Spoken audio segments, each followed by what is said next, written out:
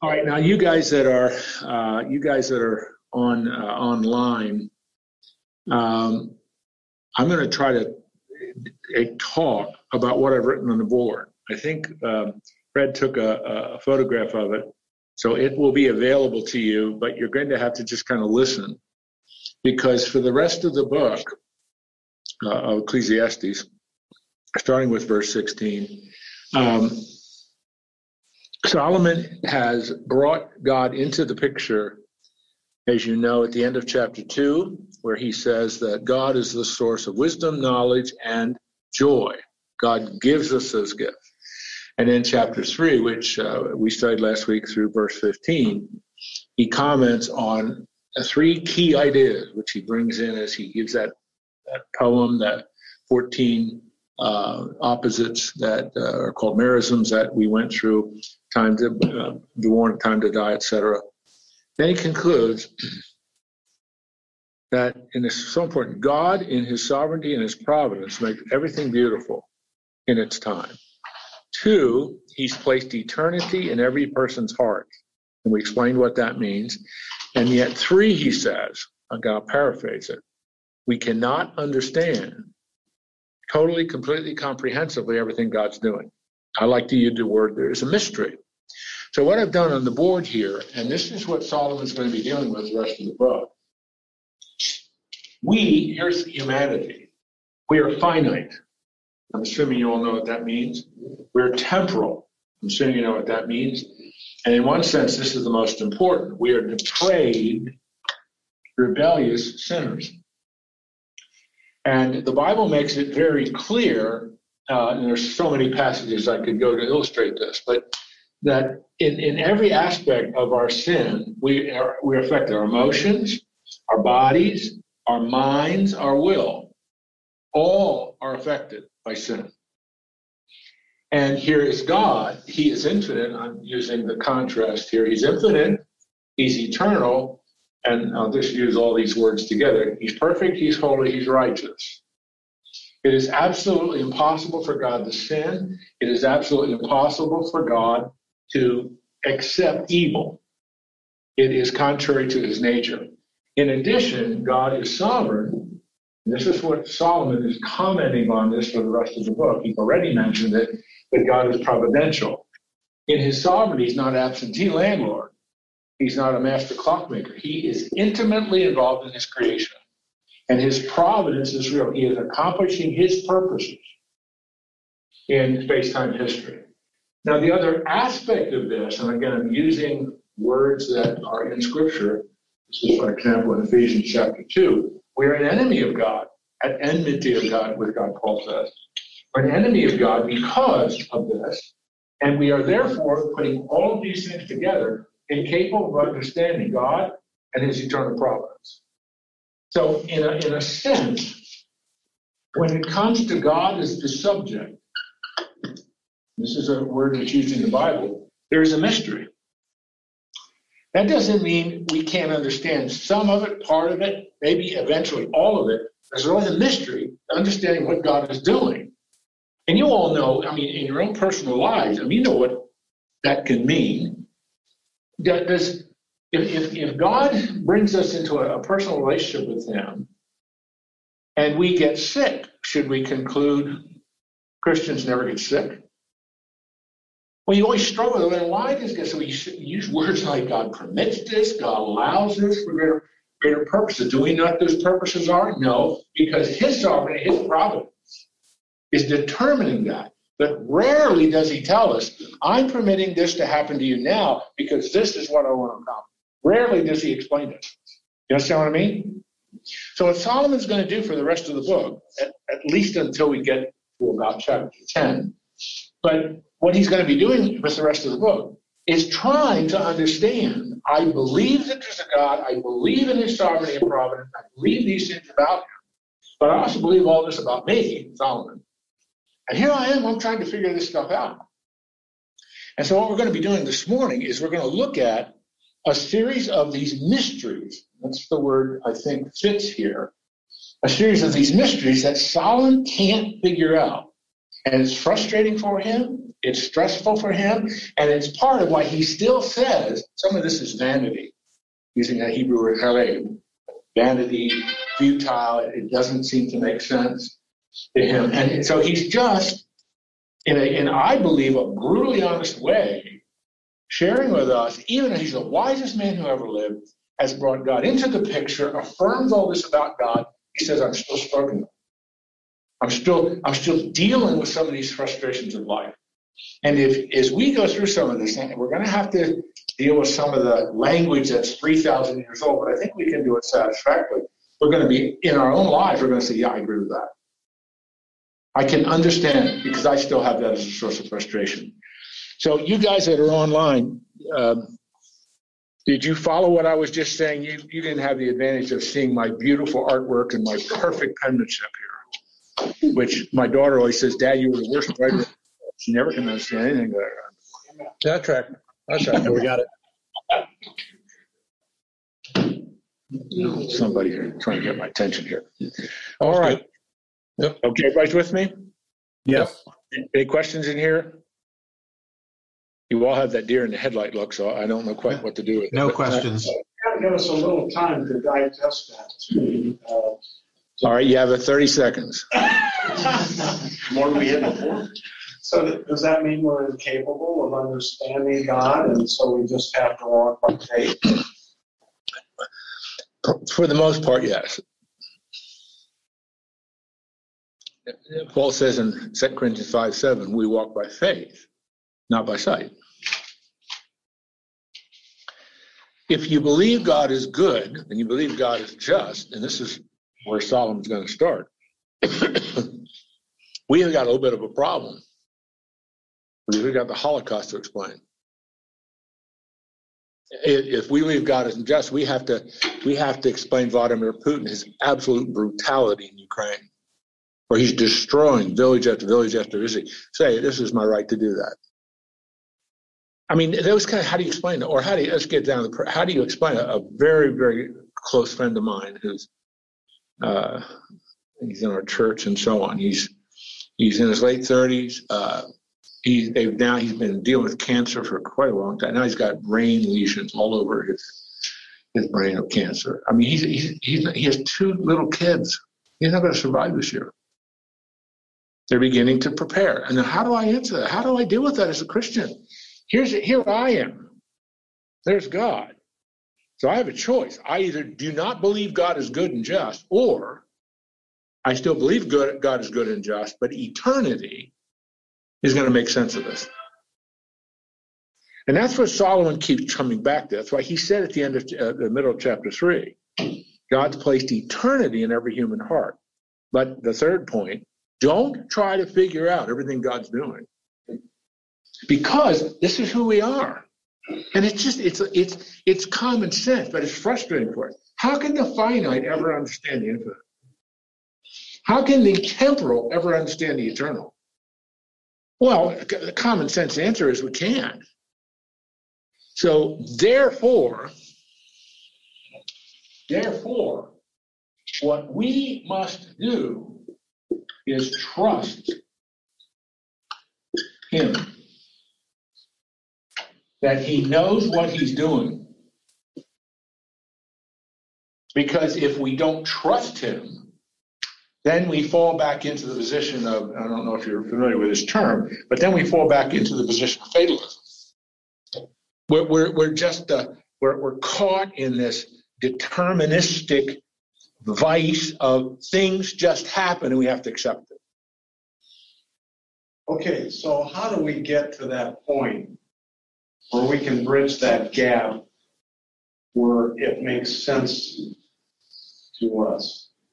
How does that trust come about? What are the tools that we have to get there? Well, I mean, that's a great question. It's a huge question.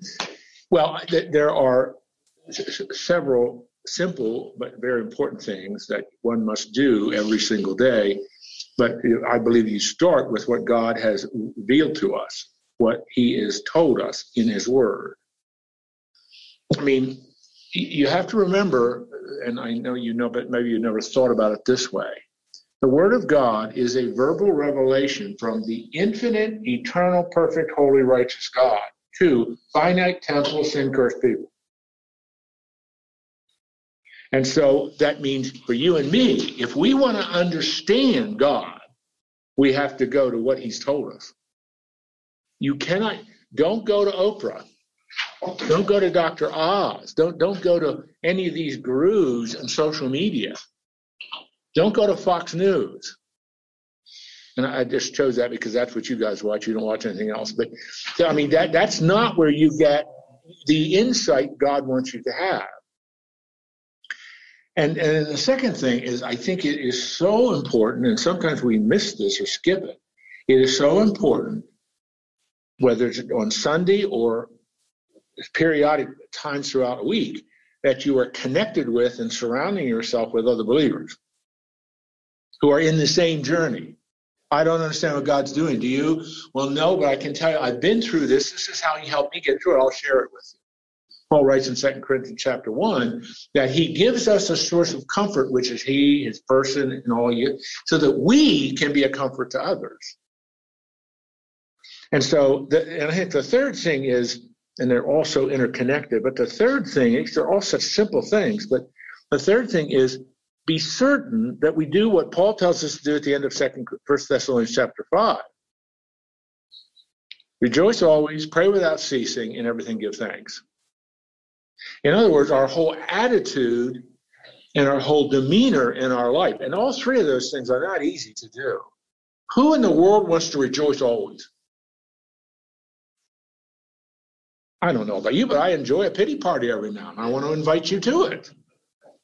I'm being a little facetious here, but what Paul is saying is, if here is your response of trust in God is going to be manifested in your attitude of gratitude, your joy.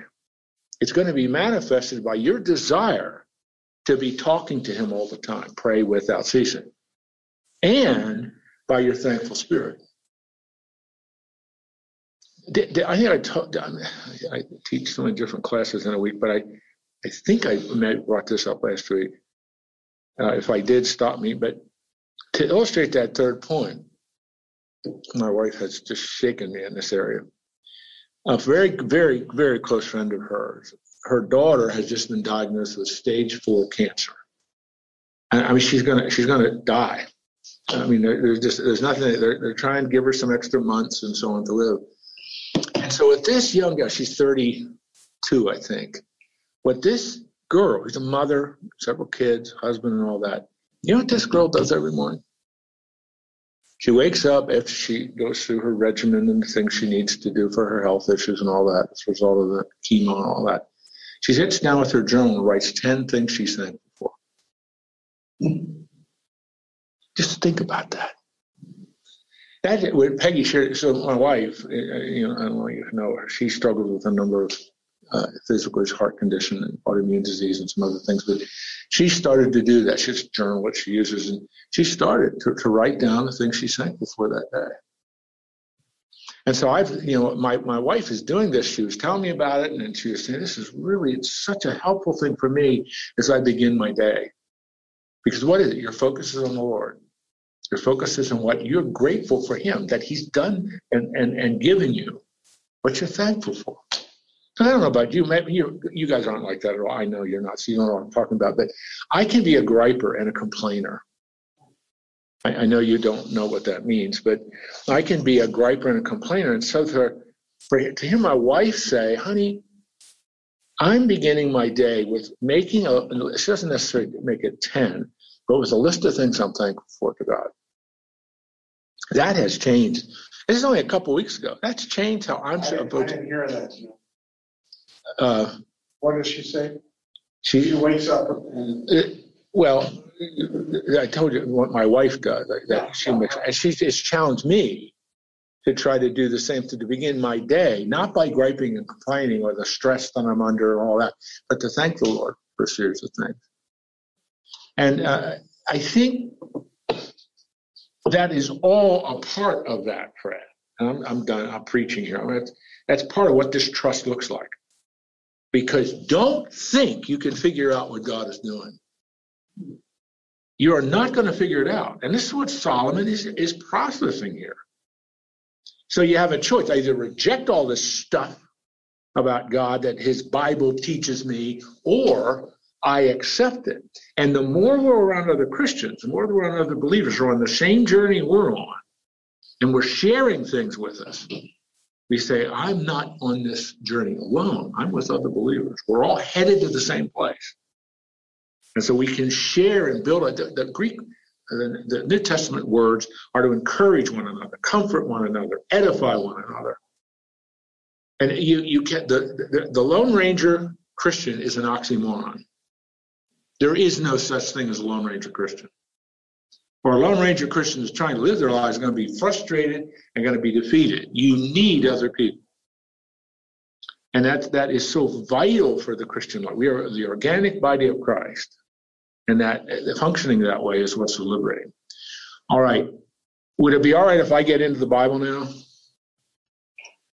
Would that be okay? But I wanted to lay the groundwork, because if we don't have this groundwork of what Solomon's doing here, we don't understand why he's doing this. Okay, so he starts. I'm in verse 16. The very first thing he brings up is the issue of injustice. I saw under the sun that in the place of justice, even there was wickedness. In the place of righteousness, even there was wickedness. Okay, what does he mean? In the place of justice. Now, in the ancient world, they had a court system. Now, it isn't like our court system in the United States, at the federal level, Supreme Court, district courts of appeal, district courts, the state, we have a state Supreme Court, it isn't that. It was usually associated with a palace, but it was a place of justice. So Solomon is saying, I look at the place of justice, and what do I see? Wickedness. I see wickedness. Solomon says, I look in the place of justice, and what do I see?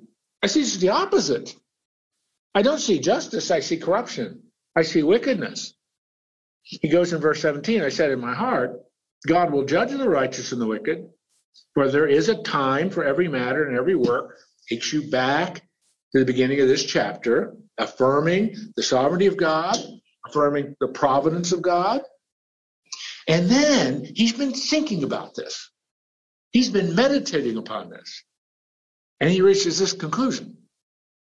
I'm in verse 18. I said in my heart, with regard to the children of men, that God is testing them, that they may see that they themselves are but beasts.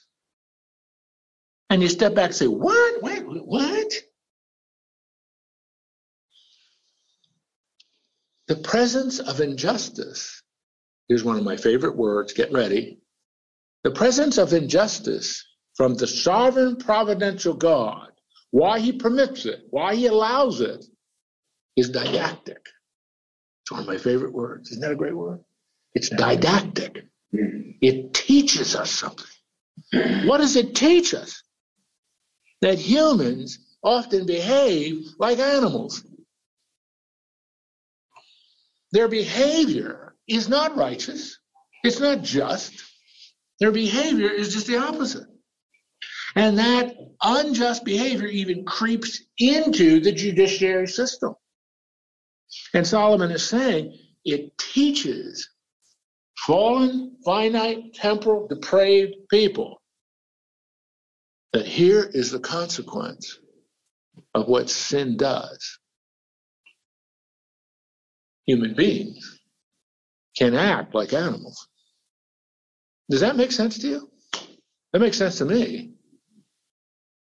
Because I watched that stuff that happened to that young boy out in the West, Midwest at Trevry. You read about that, where these 5 policemen beat this young kid. The one policeman took pictures of him, sent it to 5 of his people, rejoicing in what they had done. Man, that's not justice. That's depravity. And I mean, at any level you can see that. So when I read what Psalms, I said, good night, that's as relevant as it was written yesterday morning. And what he's saying, God is still sovereign, God's still providential, he's still infinite, eternal, perfect. He's righteous. But listen, this is a fallen, broken world. And the presence of injustice in our world says something to us. This is how bad you really are. Turning it into a positive. This is how much you need me. Because I'm the only one who can correct this. And then he makes a comment in verse 19.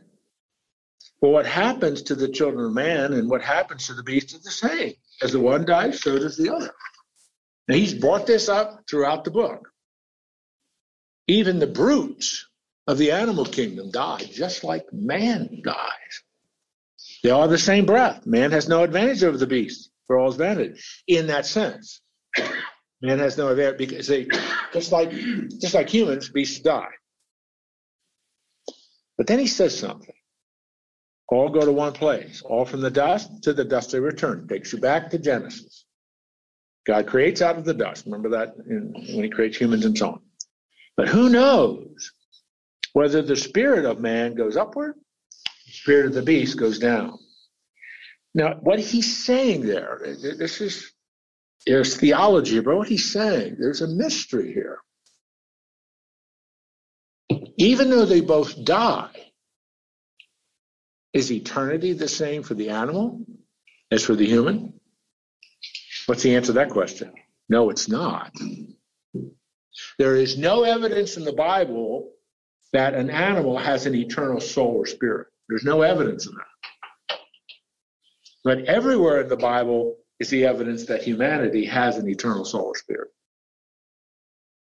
And that human beings are going to live either eternal life with God in heaven, or eternal life separated from God in a place called hell, or more accurately, the final place, which is lake of fire. And so that's all Solomon's commenting on here. There is a difference between the man. They both die. They're both headed to the same temporal, finite end, but their eternity is different. So he concludes, so therefore I saw that there's nothing better than a man should rejoice in his work, for that is his lot. He's taking us back to what he said at the end of chapter 2. He says what he said about middle of chapter 3. God gives us the gift of joy. And joy, however brief your life is, however brief your calling is, enjoy what God's given you to do. Can you figure this all out? Nope. There's a mystery to everything God's doing. And even there's a mystery between the difference between the animal kingdom and... So can you figure it all out completely and totally? No. So enjoy what God gets, an absolute demonstration of our trust in him. He's given us the capacity to enjoy life. So, Jim, and this is true, and I think we all believe it. And we who are in Christ, if in fact this is true, that people are going to die, our friends, our relatives, some of our family, and they are going to go to hell, and they are going to go to heaven. And so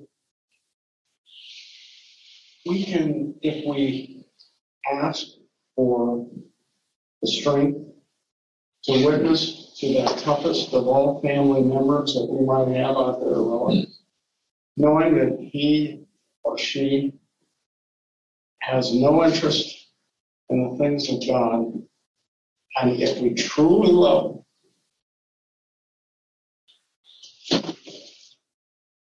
that should overcome any hesitation to share Christ in a way that's loving and kind, the things that reflect the nature of God. Don't you think? yeah, absolutely. I think it's always important to... I mean, Well, because it's not easy to do sometimes. Oh, it's not easy at all. Particularly if the person's heart is very hard and they don't particularly want to hear. There's a guy in one of my Bible studies. I had been in a discipleship relationship with him. He's a neat guy. He's a football player for the Huskers a couple of almost 2 decades ago. You might know his name actually, but I won't mention it. But anyway, he's really what God has done in his life is phenomenal. He's just an incredible guy. He just sold his business. He's sort of retired. He came up to me the other day in class. He goes, "My dad his dad lives out near Broken Bow. My dad had a severe stroke." And he said they medevaced him into the med center. And he said, I went up to see him because he has shared Christ with his dad. His dad wants nothing to do with Christ.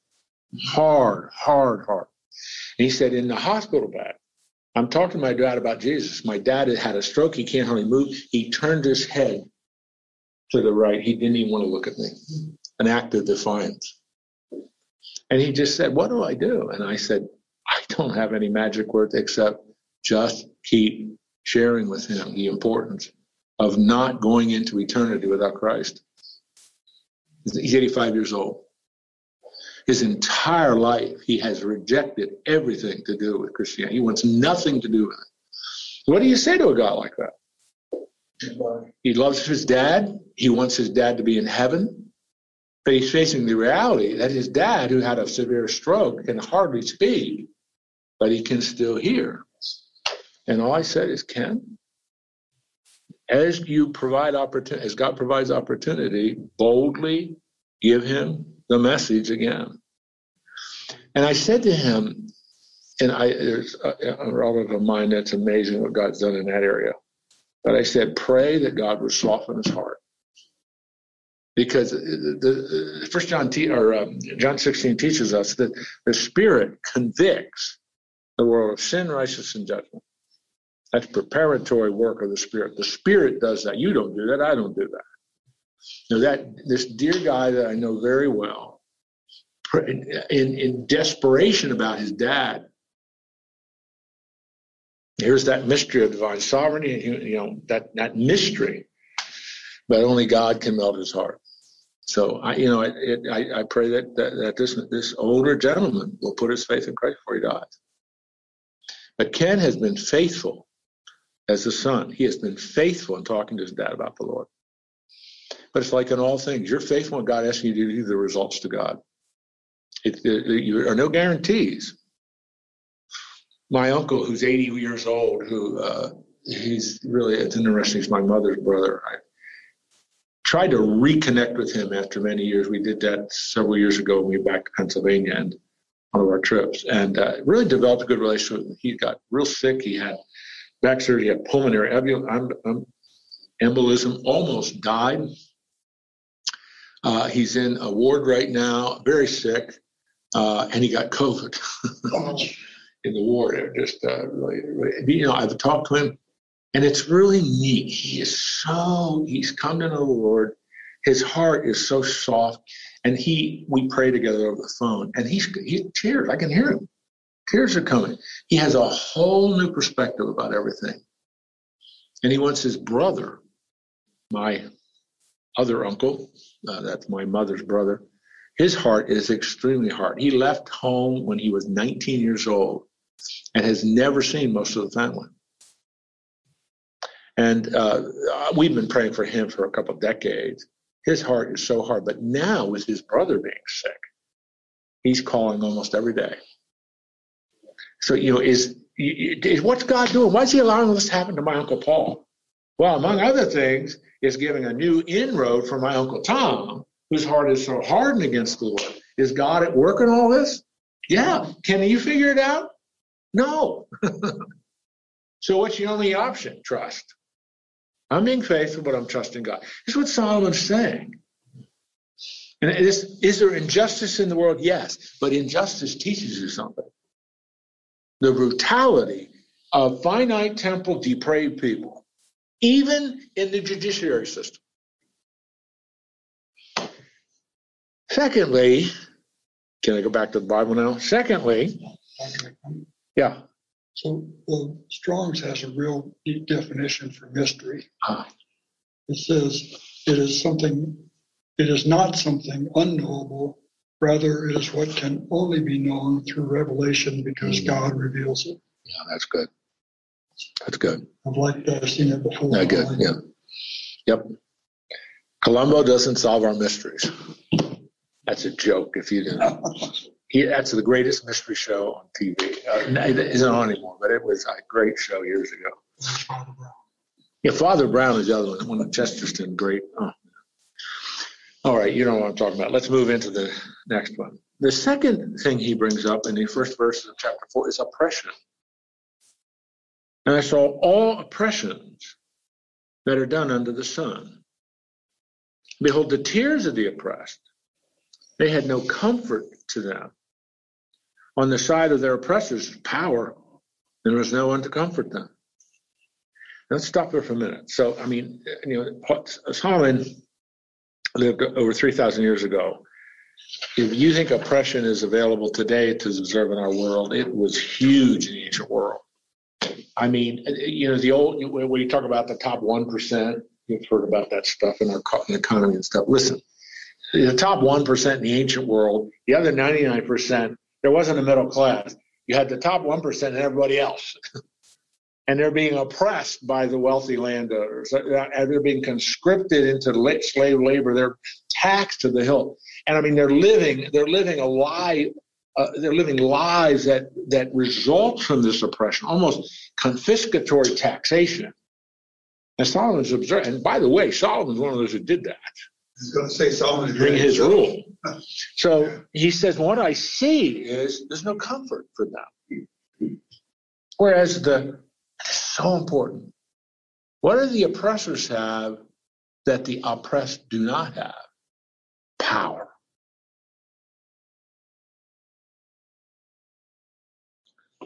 And I thought the dead, who are already dead, are more fortunate than the living.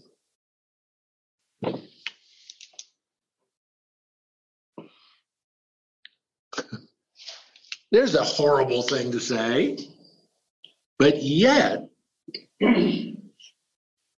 it's like a proverbial observation. The oppressed are in such destitute situation. The dead no longer struggling with that. It's over. It's not saying any about eternity. It's not making any comment about where you spent. He's just saying the life of the oppressed is horrific. And he goes on. Verse 3, better than both is he who has not yet been. The one who isn't even born yet has not seen the evil deeds that are done in the Son. Now this is one of those things that if you believe in a God who's sovereign and providential, is infinite, eternal, perfect, holy, and righteous, you ask yourself, why does he allow oppression? That's what Solomon is saying. In effect, it's because he's brought God into the picture. And all. Why does God allow this? And Solomon says, I can't figure that out. This doesn't make sense to me. And he's the wisest man who ever lived. But unlike the little comments he had about injustice and so on, he has no comments about this. Just an observation. And when you study history, you really see the depths of what he's saying. But even today, you see it. I mean, in the United States, but you get outside of the United States even more severely. And you have to step back and say, why does God allow this? As we get a little bit further into the book, and you already know this because you know other parts of the Bible assures us of something. When Jesus returns, he will settle all accounts. Those who've oppressed using the ruthless power, they are answerable to God. And that's a simple statement of fact in the Bible. And so, again, when you look at this crazy chart I put up on the board, you're dealing with, okay, your trust is, the Bible tells me that God is going to settle accounts.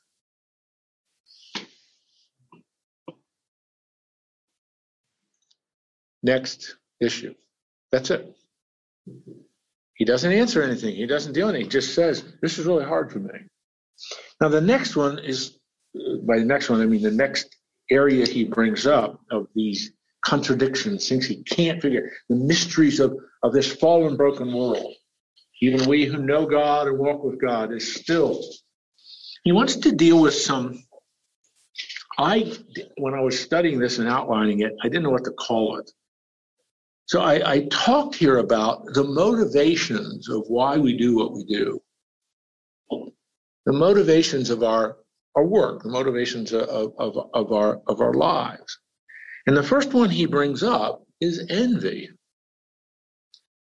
And so in verse 4 and into verse 5, then I saw that all the toil and all the skill and work comes from a man's envy of his neighbor. Now, when he says all the toil and labor, that's obviously hyperbole. Hyperbole is a language of exaggeration. That doesn't mean everything's like, but in one sense, it's kind of an interesting observation of finite, temporal, depraved, rebellious sinners. I don't know about you, but there is an awful lot of envy out there as a motivation of why people do what they do. Is that an abstract idea, or do you understand what he's saying? There's a lot of that there. And so Solomon is just, I am making that observation. But then he seems to propose a solution by telling a proverb. And it's in verse 5. The fool folds his hands and eats his own flesh. Yuck, what in the world does that mean?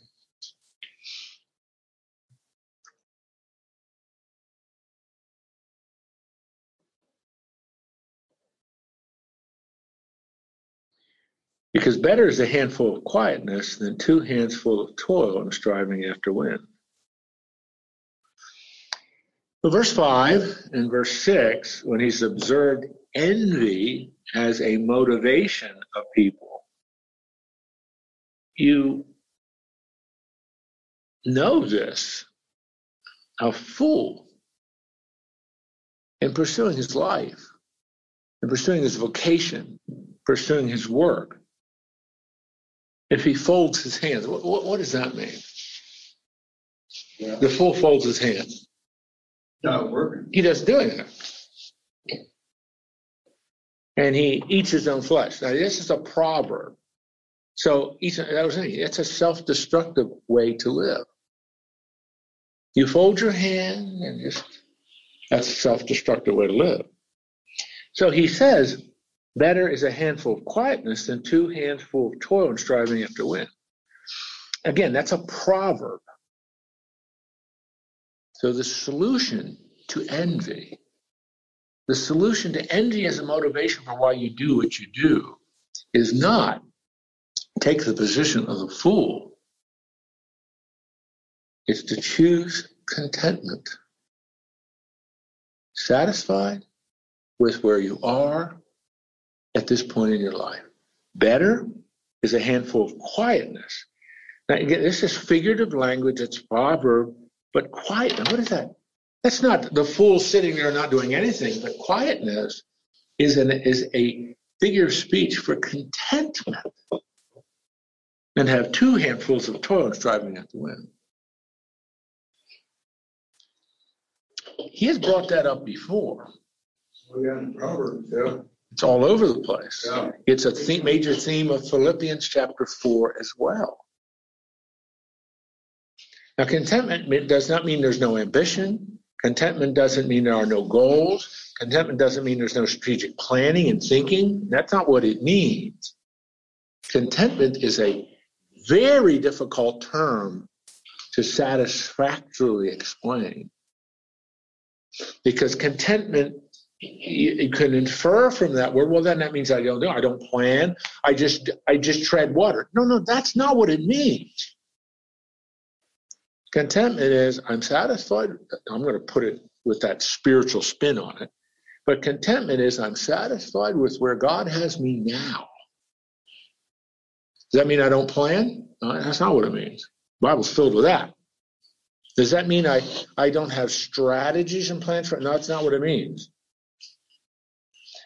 But instead of being motivated by envy, I want what my neighbor has, and I'll never be satisfied till I get it.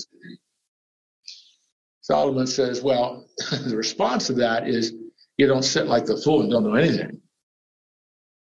The response to that, reducing the tension of that, is contentment.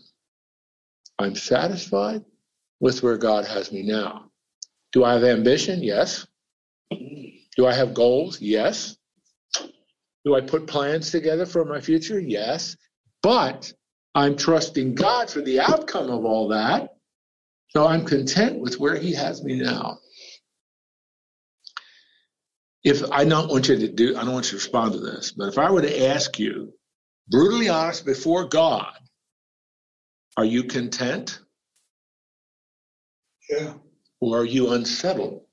Younger guys, it's really hard to get, because I've worked with young guys all my life, in their early 20s, and a lot of these guys, it's hard for them to be content, and they just want to maul everybody over to get from here to there. And then, okay, how do you perfectly match contentment with ambition, goals, and plan? So. Problem is you can't do that till it's all over. You're not smart enough when you're young. You get the education as you get older, and before you know it, you can't do it anymore. So it's kind of a upside down thing about life. Too soon old, too late smart, as the old song said. But I'm not complaining. Not complaining. All right, you guys online with me?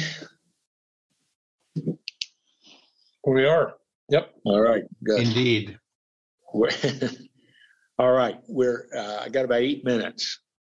Let me look at the second item that he brings up, and it's wonderful that he does bring that up, but it's the issue of greed. And I'm going to, I hope I can get through this.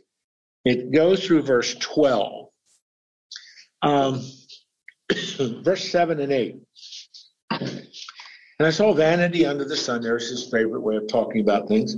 One person who has no other, either son or brother, that there's no end to all his toil, and his eyes are never satisfied with riches.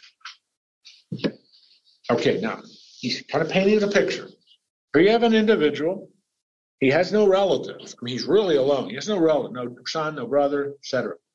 So what's his lifestyle? He's never satisfied with riches. So what word would you use? I'm choosing to use the word greed. It's a little bit like, I think I've told you this before, in the early 20th century, a man named John D. Rockefeller was doing an interview, extremely wealthy, probably the wealthiest man in the United States at that time. And the reporter said, "Mr. Rockefeller, what do you want?" You remember his answer? Just a little bit more. Which, I mean, when you think about it, I mean, at one level, you can, well, yeah, I guess I can understand it. But at another level, why? He had so much money. He was an incredibly wealthy man. But this is what Solomon is observing. Here's a man. He doesn't have family. He doesn't have relatives, no brother, no son, all that. And what is he doing? He's not ever satisfied with riches. So that he never asks, for whom am I toiling and depriving myself of pleasure? And that rhetorical question, he never asked, for whom am I toiling? He is so focused on the greedy accumulation of material wealth, he never enjoys life. I'm going to add some accoutrements to it. He doesn't enjoy life. He never takes a vacation. He doesn't do anything for leisure. He just works to accumulate more. And Solomon looks at that and he says, is that pursuing greed in the midst of isolation? To pursuing greed when you have no other relatives, loved ones that you really care about? Does that make sense to live your life like that? Well, actually, though, in the human heart, that keeps the human race running. You know, what's the next big thing? And so you go after it. Kind of the human condition. And that keeps us running, you know? So greed is good. Well, it all depends how you define greed. Greed is you're never satisfied. For more. You're never satisfied with what you have. Yeah, well, maybe that's what this guy here he's talking about. Maybe that's what satisfies him is what's around the corner. That's what keeps the human race moving. What's over the next hill? What's around the corner? So it's bad, and I'm not saying greed is good. Good. I'm glad you're not affirming that. No. Well, if I was, I'd be an extremely disappointed man. But the desire to increase, I don't think there's anything wrong with that. But that's not greed. That's why I say all depends how you define greed. Well, what you're talking about is not greed. Yeah, right. I've seen it defined as greed versus ambition. Ambition is desiring something at the service of others, and greed is something where you are desiring something at the expense of others. That's Russ. That's very good. That's a good way to phrase that. One thinks, in a very familiar story that we're all quite accustomed to, is Ebenezer Scrooge. He had no family, he had no loved ones, he wasn't no children or anything like that. He had one nephew, if you know the story. But his entire life was just amassing wealth. And what Dickens wants us to understand is he was a very wealthy man, but he didn't care about it. He had no compassion. Remember the two guys from the rich people in London come, they're raising a fund to help people during the holidays. And he says, are the treadmills not working? Are the prisons not? He says, my taxes support those. That's where those people should go. But they can't go. Well, then they should die. The surplus population. I mean, that is not a compassionate heart. That's a hard heart pursuing one thing. And so then the story of the Christmas Carol is that redemption of Ebenezer Scrooge, as you know the story. What Solomon is saying, I've observed an individual like that. So here's a solution. And he gives a series of proverbs. The solution. And it's so fabulous when you think about it from the divine perspective. This is what God has provided for us. Companionship, friendship. Two are better than one because they have great reward for their toil. For if they fall, one will lift up his fellow. Woe to him who's alone when he falls and has no one to lift him up. Two lie together, they keep warm, they can comfort, help one another in time of need.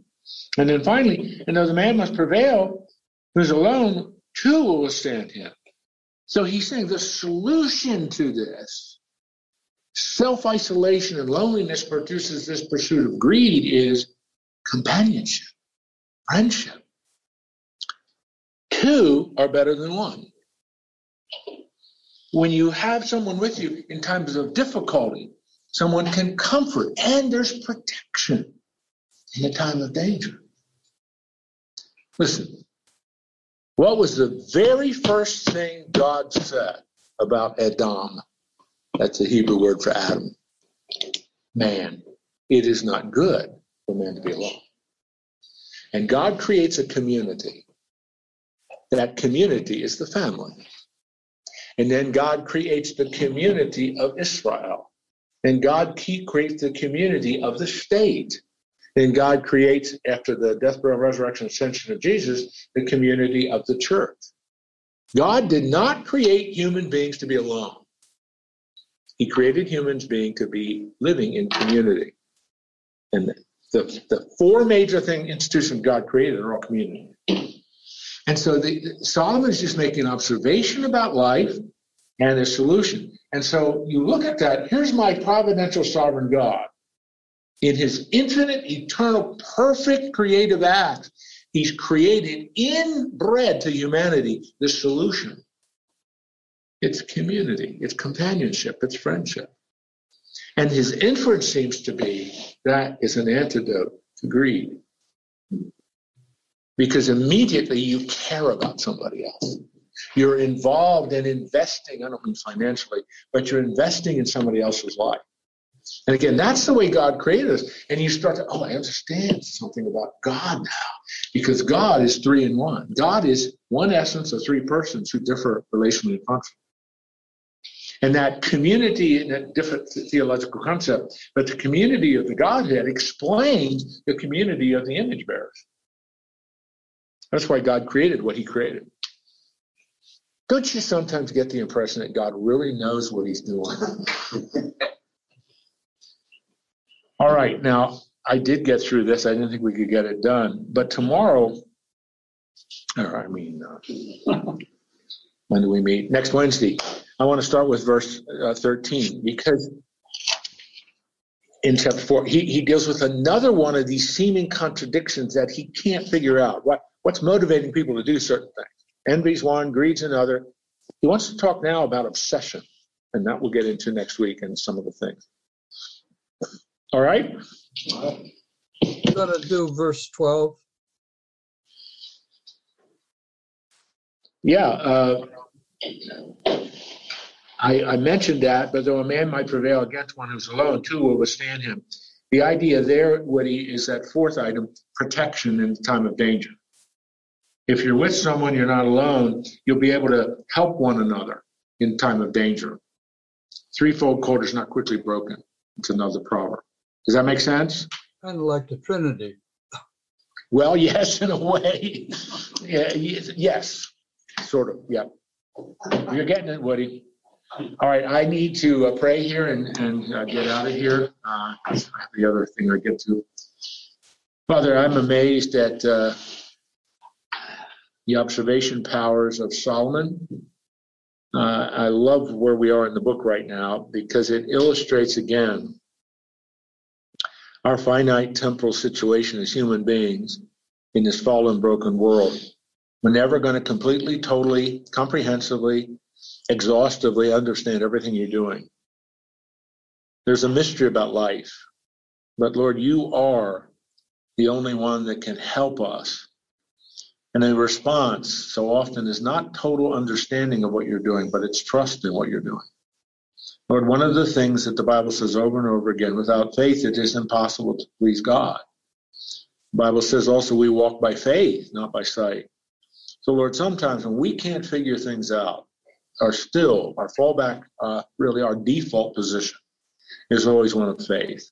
Lord, give us that growing capacity in our journey of sanctification, that growing capacity to trust you, to have confidence in you, to believe in you, to have faith in you. So the mark of the growing Christian is a mark of faith. So I pray for these men here in the room as well as online, that we may continue to grow as men of faith, strong men of faith, who trust you, who live for you, who don't always necessarily understand everything that you're doing, but we trust you because we know you're good, we know you're perfect, we know you're just. And even when there are things that are so horrible that we can't understand, we know what the Bible says. There's coming a day when you're going to settle all accounts. You're going to make right everything that's been done. We even find trust and faith and confidence. So Lord, dismiss us now with your blessing as we go our separate ways. We want to represent you well. Help us to do that in your Son's name. Amen.